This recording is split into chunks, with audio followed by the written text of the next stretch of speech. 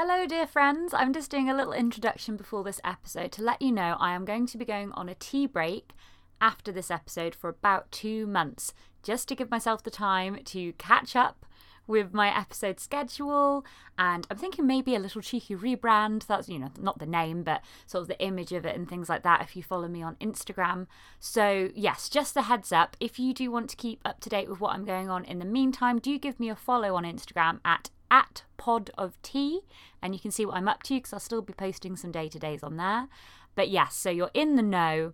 Little tea break. I will be aiming to be back in July with a new series of A Pod of Tea, but I'm going to leave you with this episode where I've interviewed a wonderful tea vendor called Rainy, and it is just, it's a great episode. I learnt a lot, so do forgive me, do forgive my ignorance. As you know, I am on a tea adventure, and it's moments like this that I just think the reason why I need to be doing this so that I can learn more. So it's fab. I hope you enjoy it, and I'll probably do a little outro as well, so enjoy.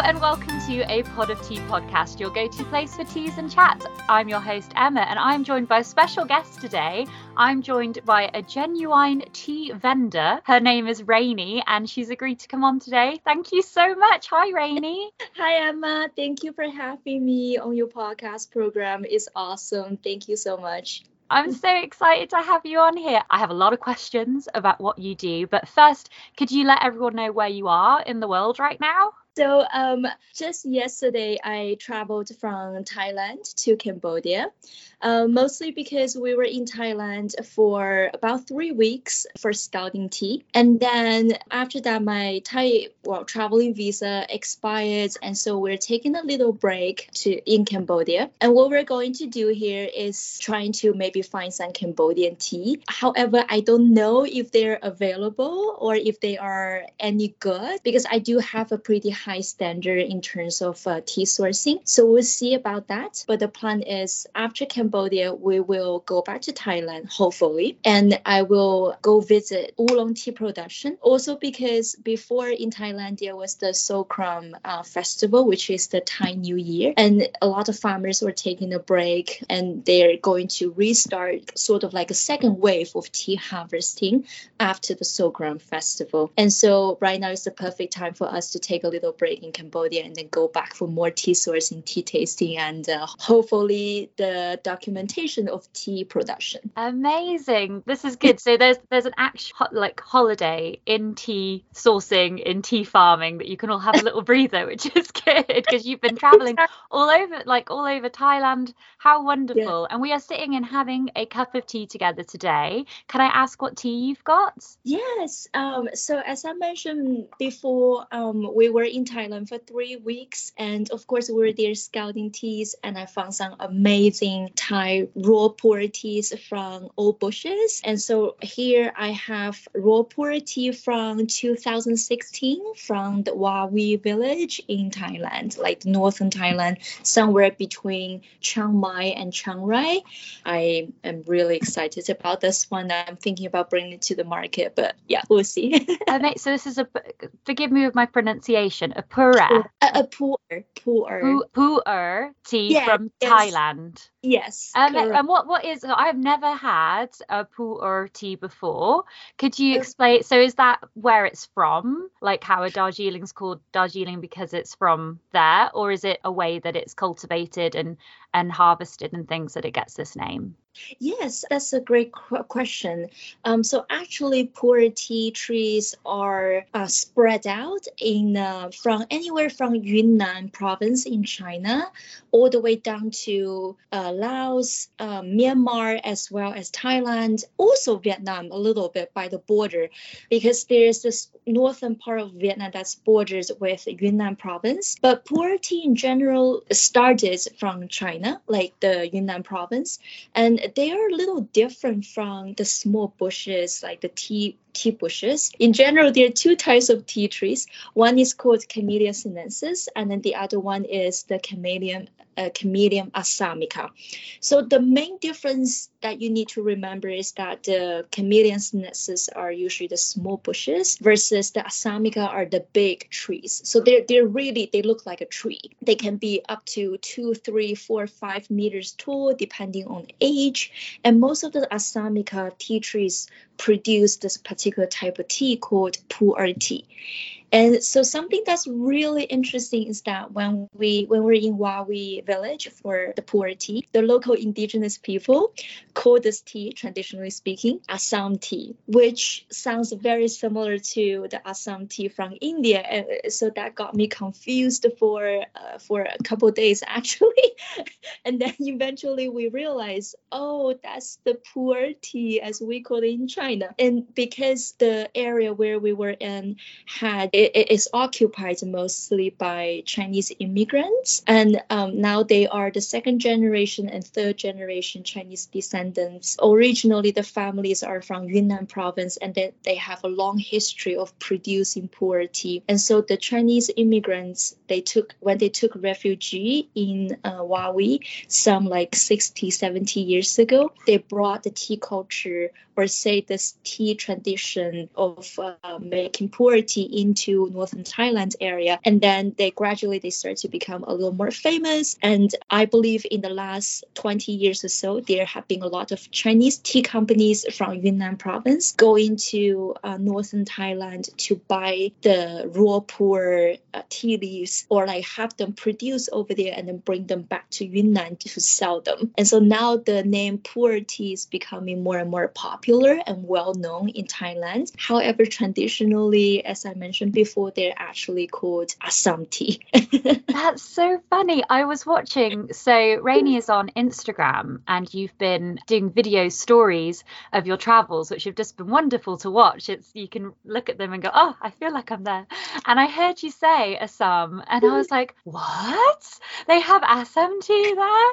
So I did the same thought process. So the teas in Thailand have come from China, and I had no idea that there was a tea bush and a tea tree that were different. This is so, Rainey, to explain, I am on what I call a tea adventure where I used to just enjoy what I thought was just a cup of tea, and then I've learned more and more as I go, and this is just fascinating for me right now to be able to talk to you, because there's so much I don't know about tea, and it's just absolutely wonderful to hear your knowledge. So thank you for sharing that with me. So you are now drinking a tea from Thailand. So I never really thought of Thailand when I thought of tea. It didn't come to my mind. So if I was to try a tea from Thailand, you would recommend a pu'er tea? Yes, that's a really good point and good observation that you have just made, because it's exactly like what you said. People don't really think about Thailand when they think about tea. The market is still largely dominated by Chinese teas, Indian teas, or oolong teas from Taiwan, Japan, Korea, and etc. So something that's really interesting about Thailand is that it always had tea. It's just that we never really know, or they never really made themselves well known internationally speaking in terms of like getting into the tea market. So I would say, like, if you want to try some teas from Thailand, you can either go for the pu'er tea from northern Thailand. However, just kind of be careful with who you're buying it from. Mostly because some of the farmers, they are still in the process of learning how to produce this tea. So even though the tea trees have been there for hundreds and hundreds of years, and they didn't, and I have to correct one thing, they weren't brought to Thailand by the Chinese. They actually have been in the area, because in ancient time there weren't any, the borders were less defined. And so they are actually wild tea trees, and they formed these wild pu'er tea tree forests sort of demographic in the area. It's really amazing. However, there were so many of them, and when the Akha people, so the local indigenous people, were living there, they needed more land for agricultural cultivation. So in the past, they actually have cut down so many tea trees. Oh no. Right. And until about 60, 70 years ago, until the Chinese came along, they didn't really understand the importance of protecting these I ancient understand now. Yeah. tea trees, right? And not to mention they're wild. So to them, it's just like, oops, there's another one that's occupying my avocado field. Let me cut it down. Oh my gosh. Oh, Right. and it does not take, it is not a short amount of time to grow a tree. No, That's years and years of, oh my goodness. Exactly. And another funny thing, well, of course, kind of sad thing that I saw over there is that if a farmer has a tea plantation of old bushes, and if he hires some, let's say, Aka people to harvest as tea pickers to pick the leaves for them, and if this farmer doesn't supervise them well enough, what Aka people tend to do is they will chop down the big branches of this maybe 500-year-old tree to make the tree shorter, so they don't have to climb up the tree to pick the leaves. No. For example, I went to this one tea plantation that like all the tea trees are now just kind of like the bottom part, the big trunk at the bottom with tree branches that are obviously cut down by people, and Wow. they are to be, you know, maybe 7-8 meters tall, and now it's just like a little bush. Yeah. A little That's so sad. Oh no. but they're making a comeback. You know, tea trees show a lot of resilience, and so maybe in, let's say, in 10 years, and they're still old bushes in the end, because in the end they didn't remove the roots thing, you know, luckily, fortunately, so I'm sure they will come back. Yes, absolutely. And I can see why they would do it. I mean, it makes logical sense. If I need the leaves, I'll bring the leaves closer to me. How does this affect, do you know how that then affects the tea? The difference between taking the leaves from a tea that has been chopped down as opposed to one if you were taking them from the canopy high above? I think it's a matter of protecting the tea trees rather than tasting point of view. Yes. Because it actually takes quite a long time for a tea tree to grow that big and tall and develop so many branches. And I guess another thing, I'm guessing this, but what I will speculate is that it probably affects the production yield, right? Yes. Because imagine a big tea tree, how much tea leaves that can grow on that tree and how much tea can be produced from those tea leaves. And now we're looking at a small bush that's being cut down to the very bottom, basically. And they're just, you know, a few little branches growing out with a few hundred leaves compared to before. It's like a big tree, probably producing over thousands of leaves. Oh, those poor farmers. Oh, no. Right. Well, this is, so you were saying like quite a few of the farmers are relatively new to realizing what they have on their land then with the leaves and stuff like that. So this is where someone like yourself would come in who can go around and you've got the knowledge then to know what is the right way to be picking the leaves, which is the good quality tea. So as a tea vendor, would you say what would you say is your role in the process of tea, I think is what I'm asking. No, I love that question. No, that's a wonderful question. I think as a tea vendor, I see myself sourcing teas in the most ethical way. That's really important to me, personally speaking. And what I mean by ethical way is that every year, because I tend to do these tea travels every year, it's really important to me because for several reasons. For one, when I go out there and meet tea farmers, it's a process of building relationship with them, both for me to understand what kind of practice that they do as tea farmers, how they take care of their tea trees, how experienced are they in terms of tea processing. And on the other hand, it's also giving the tea farmers a chance to observe me as well as a tea vendor, to understand what kind of business that I do and what kind of teas that I'm looking for. So it's a very important process to build, building a trustful relationship both for me and for the farmers. Then the second thing is because when I go out there, I can sample the teas directly from that year to understand the difference, maybe like from the previous year, or maybe understand the difference between from the tea samples that they previously sent to me versus the teas that I'm drinking, that they're giving me, I'm drinking directly right there. And because something that people need to understand is that tea is an agricultural product. It tends to change a little bit every production, or like every batch or every season. Like, it changes very easily. It could be due to the weather, it could be due to the soil condition, so on and so forth. So I think for some tea vendors, they might not have the opportunity to travel and just go to the tea farms themselves. And I consider myself to be very fortunate and very lucky that I get to do that. But I do tend to think, this is totally my personal opinion, when tea vendors go out there, they understand tea better, they learn from tea farmers themselves, and they can bring better tea knowledge to the tea drinkers as well, like later on. So I would say it's a very important thing, very crucial. Yeah, absolutely. Everything you've said there is what I would want and desire from when I'm buying a tea from somewhere, especially at the point where I'm getting now, where I am a lot more curious about the different types and the sort of the finer differences between all the different teas, and also making sure those relationships along the way of the tea getting to my teapot have been positive ones and good ones. That's very valuable what you're saying there. So the relationships with the farmers. So I would like to touch upon, Rainey, if it's okay with you, something. The reason I sort of came to see you on Instagram was because someone I follow posted a video that you released recently explaining, I'm going to call it the challenges, but it might not be the right word, the challenges that you can face as a tea vendor, building a relationship. From what I've seen, you've got a lot of very good positive relationships with other tea vendors as well, but some of those can also be a bit negative. Would you mind me asking you about that? Mostly because I think a lot of us, when we're buying products, we're very hopeful that we're buying something that is ethical,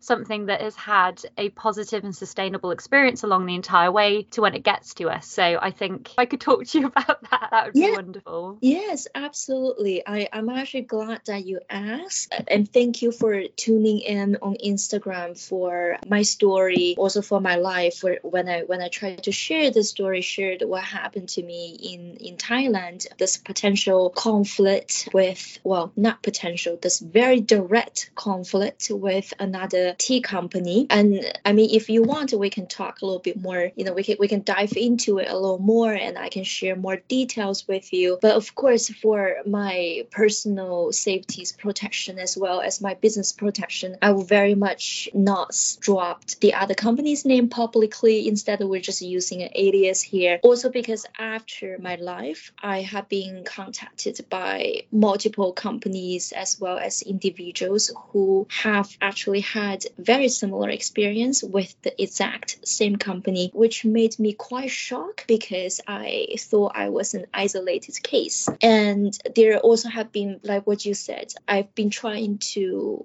I have always tried to form a positive relationship both with tea vendors as well tea farmers, and of course our beloved tea drinkers out there. And out of their kindness, the tea drinkers and other tea vendors' kindness, they try to warn me to drop the whole thing, drop the whole matter, and not to talk about it anymore, because from what they have known and what they have gathered, this tea company is also famous for threatening other tea vendors or ex-employees with lawsuits, because in the US we have the culture of suing everybody. Yes.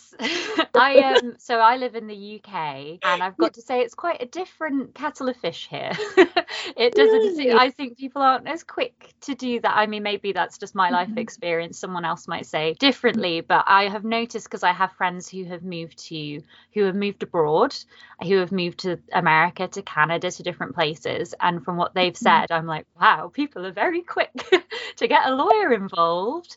And, you know, where actually like a conversation and a bit of, I don't know, empathy could probably go a lot further. If you're happy to, Rainey, I'd love to delve into that topic a bit more, mostly because, like I said, it is important that you are able to be honest and you can talk about these things, because that's the only way people are going to make an informed decision on what they're buying. Because at the end of the day, I think a lot of people would want to do that. I will say, so when I watched your video, I did giggle a little bit because the alias you chose to hide the other tea company, which I'm more than happy for you to do, was Jack. And dear listeners, if you listen to the episode a lot, you will know that Jack is the name of my husband, who has been in here quite a bit.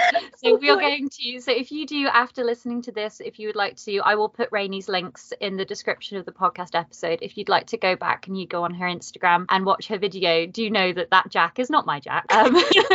And the person who we are going to talk about now, and I believe you suggested John, Rainey, we could use. Yep, so we're going to call this person John instead of Jack in this instance, just to avoid confusion. That would be so funny. That would be so funny. Imagine people go back to your podcast and be like, "It's my husband who's behind it."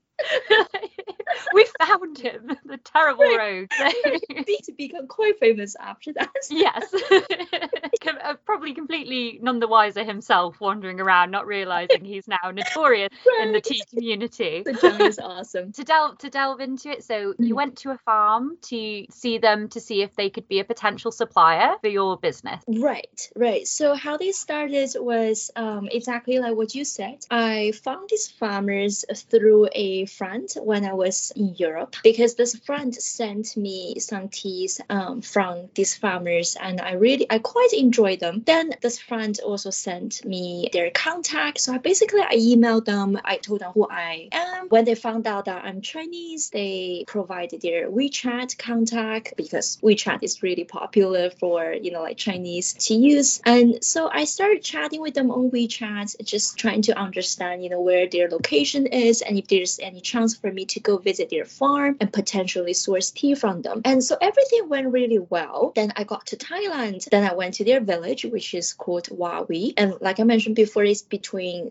Chiang Mai and Chiang Rai. Then I stayed basically with them for 2 days. We went out to their tea plantations, sampled their teas, talked a lot of different things revolving around teas, and they showed me their production. I also did 2 Instagram lives when I was there. One was when I was out there in the tea plantation, just showing other people, like my audiences, their tea trees. The second live took place during the tea production in their production facility. So that all happened on the very first day after our arrival. Then on the second day, we started talking about what teas that I would be potentially interested in sourcing. So we were kind of getting into the business stuff. Then on the third day in the morning, when we're trying to put a conclusion onto the sourcing decisions, the wife of the farmer said to me in the morning, both her and her husband looked kind of distressed and anxious that morning. So right away, I sensed something was not quite right. And so when we were sitting down and started diving into the business talk, the wife said to me, "Rainey, I am so sorry, but do you know this company that's based in the US and this is the owner?" And I was like, "Yes, of course. They have been around for 20 years in more or less in the US, and they're quite famous, quite big." The wife said, "Rainey, I'm so sorry, but this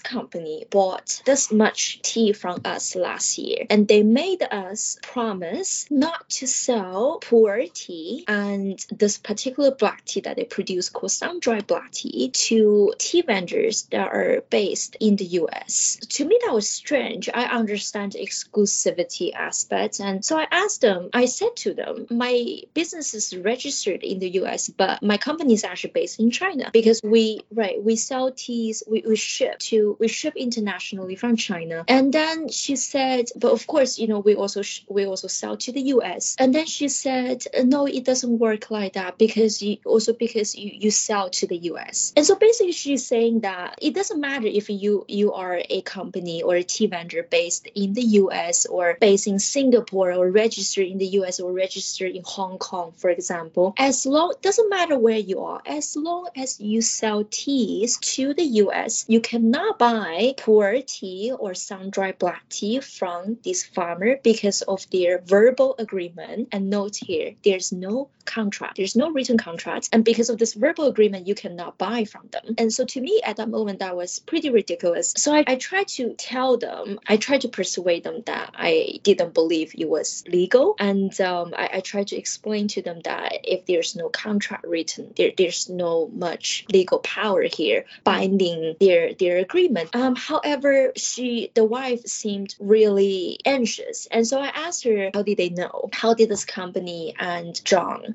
know about my location? And she said, because he saw me. And to me that was very strange, because I have no memory of following I don't follow this company on Instagram, and I certainly don't follow John on Instagram. So I went to my Instagram followers, and there you go, I found him. And so I asked the wife if John was simply upset or if he was angry, because you have to understand the wife is one of the two people in this tea family that speaks English, and it's not like her English is the best to communicate with. And so when we speak with them, we try to talk as slowly as possible and use simpler words to make her understand. And so she said he was angry. She used a very specific word, angry, and that's how I understood where their distress comes from. And also she told me that John contacted them at midnight, around midnight, like 12:30ish. Her and her husband stay up till about 4 a.m. discussing with each other what to do about the situation, because they felt really bad towards me. And of course, as a tea vendor here, I perfectly understand their position, because John by now is their biggest buyer from, let's say, Western countries, and especially from North America. So I understand their anxiety of losing this very big customer as well. However, I think, this is my personal opinion, I think if they keep this relationship or this verbal agreement with John, I think they will lose a lot of opportunities with other Western vendors, especially the ones from America, because after all, I believe one of the biggest Western tea markets is actually the US. For example, I would never say you should go to Italy and try to sell tea. Right. Okay. I don't think that's will work.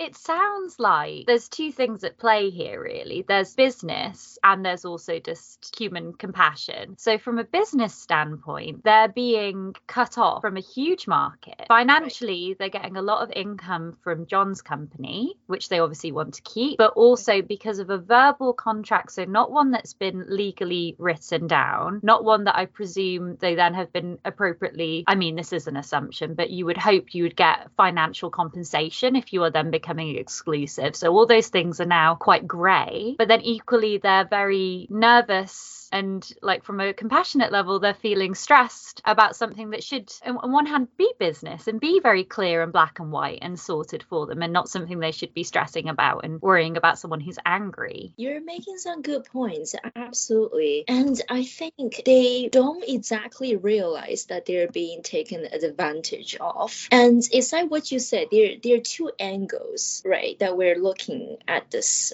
story here. One angle is that, of course, I think from the business standpoint, this is a business strategy of John's company, and which I perfectly understand. But from another point of view, another angle is like what you said, there's the compassion there, but also to me there's the ethical Yes. practice I was talking about earlier. I don't think as a tea company that advertises or markets themselves as somebody that goes out there every year building positive, thriving, long-term relationship with farmers, then behind the scene, this is what they do. They basically directly prevented me from buying from these farmers and directly causes stress on them.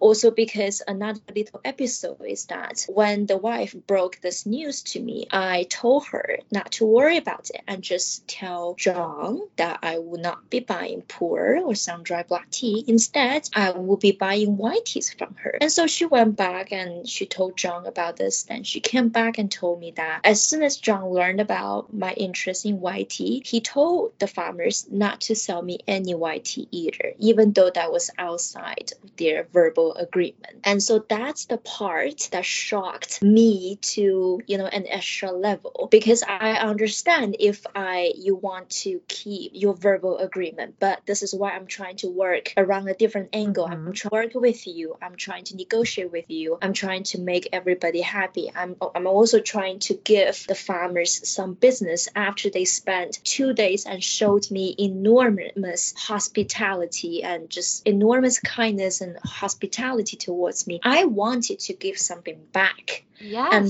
the work go in vain for nothing. However, because of John's direct intervention, quote unquote, they were not able to sell me anything in the end. And I had to walk away with this obviously great pity. I mean, for me as a vendor, that was okay. It cost me a lot of inconvenience because it was a last minute change. I went there specifically for meeting these farmers. And of course, we were kind of like keeping an eye out for other potential farmers to work with. But once we got to know the family, we really liked them. And it's not my style of doing business, just like looking at something and then also going behind their back and working with other tea farmers, negotiating price. It's not my style. And so even though it cost me some inconvenience, and then I was able to, in the end, quickly find another tea farmer in the area and still be able to find amazing pu'er teas and source just from other farmers. However, like I said many times, I felt really sorry for them. I felt really sorry. I felt like this is injustice. This is not an ethical practice on them. And so if there's anything that could be done about this, I would have done it. Also, after my life, I've been contacted by a few of my other tea vendor friends. We actually had an idea of group buy from these farmers in order to match John's number. However, I think because of what happened, it was very shocking, and there was a period that my mind was very messy. So I left out a very important information from the farmer that was given to me before, which was that this company's buying amount was, even though it was matchable last year, their verbal agreement is that from this year and forward, they will be buying a different amount, which is even bigger. We don't know. However, of course, we don't know for sure if they will fulfill the promise. Neither do the farmers. That's not okay. That's not okay. Right, exactly. And so that's why I told the farmer that if John is not going to fulfill his promise, whether this year or next year, keep me in the loop. I would love to, me and a few other tea vendors would love to buy from you guys, like a group buy together, and to either match his number or potentially even exceed his number. It will be our honor, and it will be a great pleasure to work with them for sure. Another thing that actually really made me laugh was that as soon as John found out that I was in the area, I was there sourcing teas and looking into the pu'er teas, especially with this family, or simply doesn't matter if it's with this family or just simply being in the region. He got really nervous and he changed his plan of going to Wawi village in May to April because I don't know why. This is what the wife told me. She said he also seemed quite anxious about me being in the region and promoting this region, promoting pu'er teas from this region, even though my company is so much smaller compared to his, which is something that further It sounds like he's got an idea that maybe this is like a specialty, this is like a secret place that they've discovered and they don't want anyone else to know about it, so then they've got it all to themselves, which isn't how things work. That's again not okay, because it sounds like the main people suffering here are the farmers. Like, a verbal agreement is not enough to base your entire business upon. If there's a chance that this company could back out and then they're financially in trouble because now they haven't got anyone to buy the tea. I mean, fortunately, it sounds like they've got a really good relationship with you now, so that's great. But in doing this, it seems like they are going to have less opportunities to form relationships with tea vendors and thus lose some of their opportunity to sell should this fire fall to the wayside, which it just sounds very, very stressful for them, unnecessarily so. For sure. And you made a good observation earlier as well. You said that maybe this place is just particularly secretive, or maybe a place that they highly value as a company, and they would like to keep that source to themselves. And that was my speculation as well, which was why I thought I was an isolated case, and which is also why after life, when other tea vendors or individuals contacted me and shared with me about their experience with this exact same company, then I understood that this is actually their common practice in multiple regions, in multiple places in the world, with different farmers, and in terms of keeping themselves like isolated, keeping the teas from these farmers exclusive, and not giving other tea vendors a chance to get in or work with those farmers. As a tea vendor myself, in a way, I understand other vendors' desire of keeping certain sources secretive, because as romantic as it sounds or seems, for going out there every year in the tea mountains, making beautiful videos and taking nice pictures and drinking teas with farmers or like dining with them, it certainly is romantic and it certainly has something very beautiful to it. However, I have to say it's hard work. It really is hard work.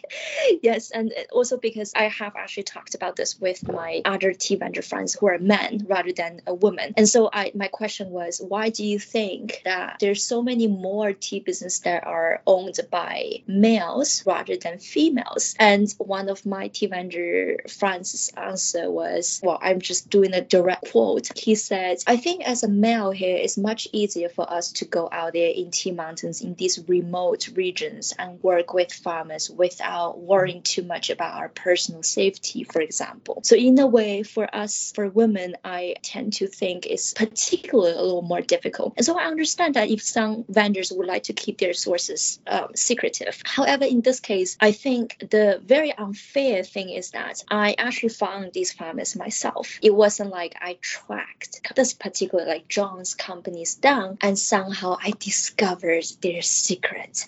And so I would go behind them, right? I'm pulling their leg. Yeah, it's not. That's it. That's like the shocking thing about it is, you're not some kind of Sherlock Holmes of tea who's going, or like, the evil Sherlock who goes around sneaking, trying to get everyone's sources and undercutting. It's not. It's just, this is how things work. Someone goes, this is amazing. I know you sell this sort of stuff. Would you like to try it? And then it gets passed on. It seems a bit ridiculous in some ways that it could get to that kind of point. Thank you, Rainey, for explaining that. I think it's so important to hear, because obviously, it'd be naive to think that everything was sunshine and rainbows along every process. And I think tea is such a wonderful thing in so many different ways. People get a lot of pleasure from it. They get a lot of health things from it, like be it mental health, all sorts of stuff like that. There's a lot of connections people are making now, with the internet and everything people are making online. And there is so much positivity with it. But also, I think we need to be aware of some of the things that aren't quite right along with this process. I think the next thing really from this that's quite difficult is figuring out a way of making sure you are buying ethically. Maybe there are ways, and like I say, I'm on a tea adventure. I'm very much a novice with all this sort of stuff, so I'm learning as I go. I know what to do if I want to buy ethical chocolate. I know what to do if I want to buy ethical coffee. Like, there are little stamps and things that you can find that kind of help guide you in the way. And I'm not expecting you to have all the answers, Rainey, but is there anything you can suggest if someone's listening to this and they think, right, I would like to try some different teas from what I normally buy? How can I make sure that the teas that I'm going to buy are maybe more ethically sourced than not? Yeah, that's a really important question to ask, right? Like we all need to ask ourselves that question, because even though I'm a tea vendor myself, but from time to time I also buy teas from other companies. Or if a customer asks me about a tea that I personally don't carry, I refer them to another company. So that's a really important question that we all need to ask ourselves, certainly. Unfortunately, I don't really have the answer for you. Also because because I think direct trade, or let's say fair trade, right, is something that we have talked a lot with coffee and also with chocolate, maybe, because exploitation with coffee industry and cocoa beans is something that we have seen for many, many years, versus exploitation in tea is something that we have heard about, like, from time to time, but not often enough for us to be constantly aware of. Even with the story here, what happened to me personally, I was quite shocked myself, knowing that, not just witnessing, but personally experiencing this whole thing, right? Like being the first-hand witness in a way. I was quite shocked. I'm also definitely surprised that we don't talk about this enough, because from my other tea vendor friends, like I mentioned earlier, they have also share their experiences or like stories that they have heard of, and they have told me that this is actually not something new. Gatekeeping, so we refer it as gatekeeping, right? Like gatekeeping is quite a common practice in tea industry, also because for a lot of other tea vendors, they're concerned that if they come out and talk about it, they will be seen as they are jealous of their competitors, and they're trying to sabotage their competitors by telling the truth. So for me, is you're telling the truth here. Why are you hiding some, or why are you worried that people are going to view you differently? However, I think some things that we can do, even though it's not the official way of doing or looking for maybe like a stamp on paper or some kind of official paperwork, is that we can, I would say, buying from your local tea vendors or buying from small business is more likely for you to buy ethically, because small tea vendors are less likely to gatekeep or less likely to directly intervene or stop tea farmers from selling to other people or make this kind of verbal agreement. Yeah, and another thing is, I really would like to kind of just give a shout out to other tea vendors, sort of like a call to action. If you are also a tea vendor and if you experience something similar like this, you need to come out and talk about it and make more people be aware of this kind of issue. Because if we don't, then nobody knows and everybody just thinks it's all unicorns out there. It's all just sunshine and rainbow. There's no problem, right? And I really hope that I won't be the only one here talking about it and just stop right here. Yeah. But unfortunately, I don't really have a good answer to how people can make better ethical buying ways, because just like John's company, if you go on their website, you're gonna find sunshine pictures and unicorns flying across the website. Yeah. And I have to say, I love their marketing work. I love it. Like you say, it's very hard to know what's real and what's not with things out there. It's interesting. I had another company on, I interviewed a couple of podcasts ago, called Nella Nella, and they're bringing Georgian tea to the market. They make tea out of fermented mulberry leaves and blackberry leaves, which is incredible. And they were saying something similar. They were saying, they brought up that there's a lot of bad tea practices out there, and that coffee's had its time, chocolate's had its time, where we're becoming more aware of it, and it's not quite happening with tea. But perhaps we're on the precipice now of, like you say, it's not something new. It's not like suddenly everyone woke up and went, oh my goodness, I'm going to be unethical now. It's all been a long-standing problem. Perhaps this is, if people do what you say, like they come forward and talk about it more, it is just going to bring a bit more awareness to the issue and maybe make people, like I myself certainly am thinking a lot more about this than I did a couple of months ago, because it just wasn't on my radar. However bad that is, it just wasn't really in my thought process, whereas now it is. And like you say, like I would feel a lot more comfortable buying from someone that is from a smaller business, just because I can talk to them a bit more. So maybe that is a short-term answer, is that you can speak to a smaller business a bit more easily. You can maybe question them about their practices and hope you can find out a bit more that way. But I feel like I'm forever an optimist, Rainey, and I hope that maybe this is the start of a bit of positivity on that side of things. Maybe things can improve if we all are a bit open and honest honest about it. So thank you so much for your honesty and for sharing that with me on my little podcast. Because I really do appreciate it. I'm gonna wrap things up there. Oh, I think this is going to be a slightly longer episode than normal, but it's been such a pleasure talking to you. Thank you for all your knowledge. I'm going to be looking into Pura teas now and tea trees. I'm very excited. So there's lots for me to look into. Awesome. Yeah, thank you so much. Rainey, what is the name? Do you mind sharing the name of your tea company if people would like to check out the teas that you sell? Yeah, for sure. So my company's name is Serene Tea, and you can find my company's Instagram profile by searching for Serene Tea Cha, like CHA, like the Chinese word for tea. Yeah, and then you will pop up. Yes. Lovely. Listeners, I'll put some links in the description if you want to have a look. I would recommend looking at Rainey's Instagram as well, because like I said, I keep watching your stories now and it is just, it is very romantic. The little snapshots, I'm sure there's a lot of like tiredness and and like hard work behind it, but the little glimpses that you give, and they're very lovely to see. So yeah, thank you, Rainey. Thank you everyone for listening. Yes, and we'll have a bit more chat after this, after I wrap things up here. So thanks for listening, guys. We'll be back in a fortnight with another Pod of Tea episode. Toodaloo, TTFN.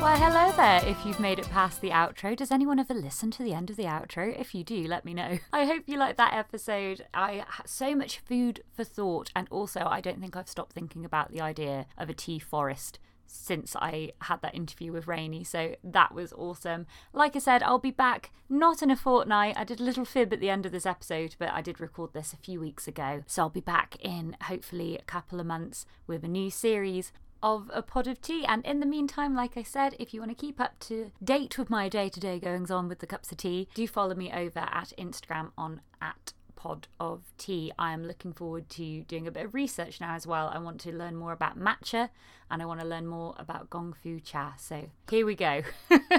Join me, my friends, on this wonderful, wonderful rabbit hole of tea. Have a lovely first part of the summer, and for the next couple of months, TTFN.